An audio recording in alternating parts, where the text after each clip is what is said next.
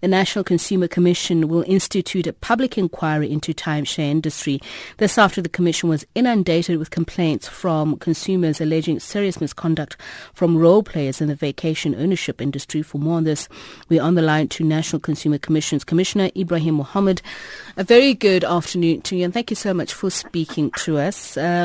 What kind of complaints have you been receiving? Well, firstly, most of the complaints that we receive relates to the points system that is being sold by these promoters or owners of these timeshare or clubs and so on. But the types of complaints range over quite a few areas and issues.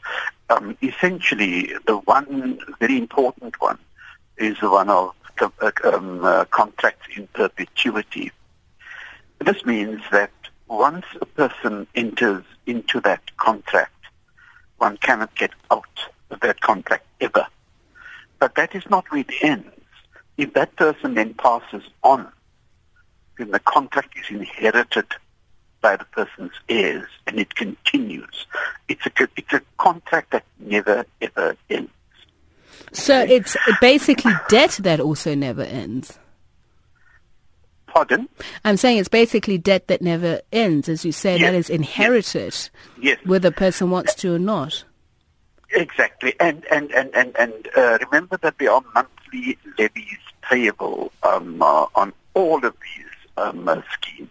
Right, which means that the consumer would have to pay. Well, he can pay a once-off annual levy, but it could also be paid monthly. So there are monthly levies that a consumer pays. Mm-hmm. Now, when the consumer then tries to get a booking at a certain resort or hotel or timeshare property, the consumer is more often than not told, "I'm sorry, but there's no booking." Right, but the consumer still has to pay the levy.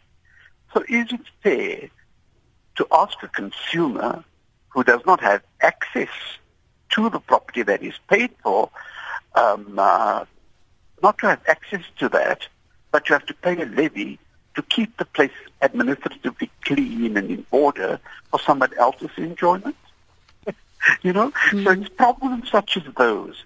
It's problems of contract cancellation, contracts with the unavailability of accommodation that relates to overbooking and overselling.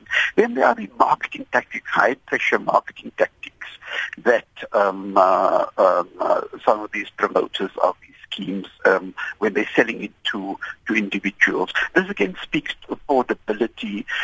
People are pressurized into buying. They're told this is the wonderful holidays for the rest of your life every year, for only so much and so on. And then people fall for it because it sounds very attractive. And it sounds like you're saving money. I know I've fallen victim to this as well. At the end of the day, they can't get a booking and they continue having to pay these levies. So misrepresentations in the marketing of the points-based programs and so on. So those are the types of complaints that we do receive. So you say you've been receiving pushback from these companies, and this is why you've decided to establish a public inquiry. Yeah, what had happened was the Commission had taken a matter to the National Consumer Tribunal, and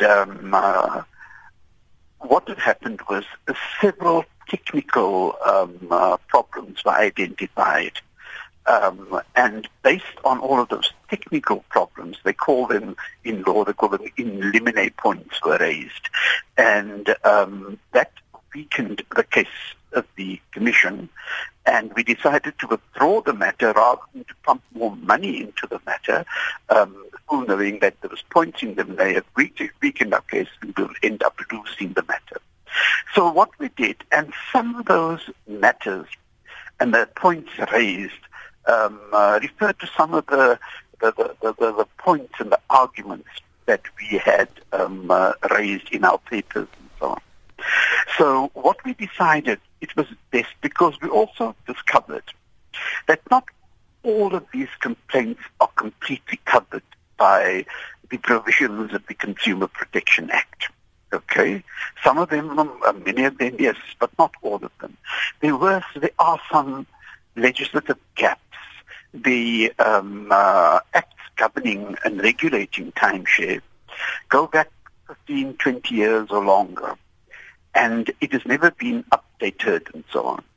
So what we are attempting to do with this inquiry is to do an inquiry covering the entire spectrum of timeshare, and then hopefully at the end of the day to make some recommendations, for them to make some recommendations to us, for the panel to make some recommendations to me. I will then have to assess this whole report with regards to how we can go about it in the future, what it is that needs to be done.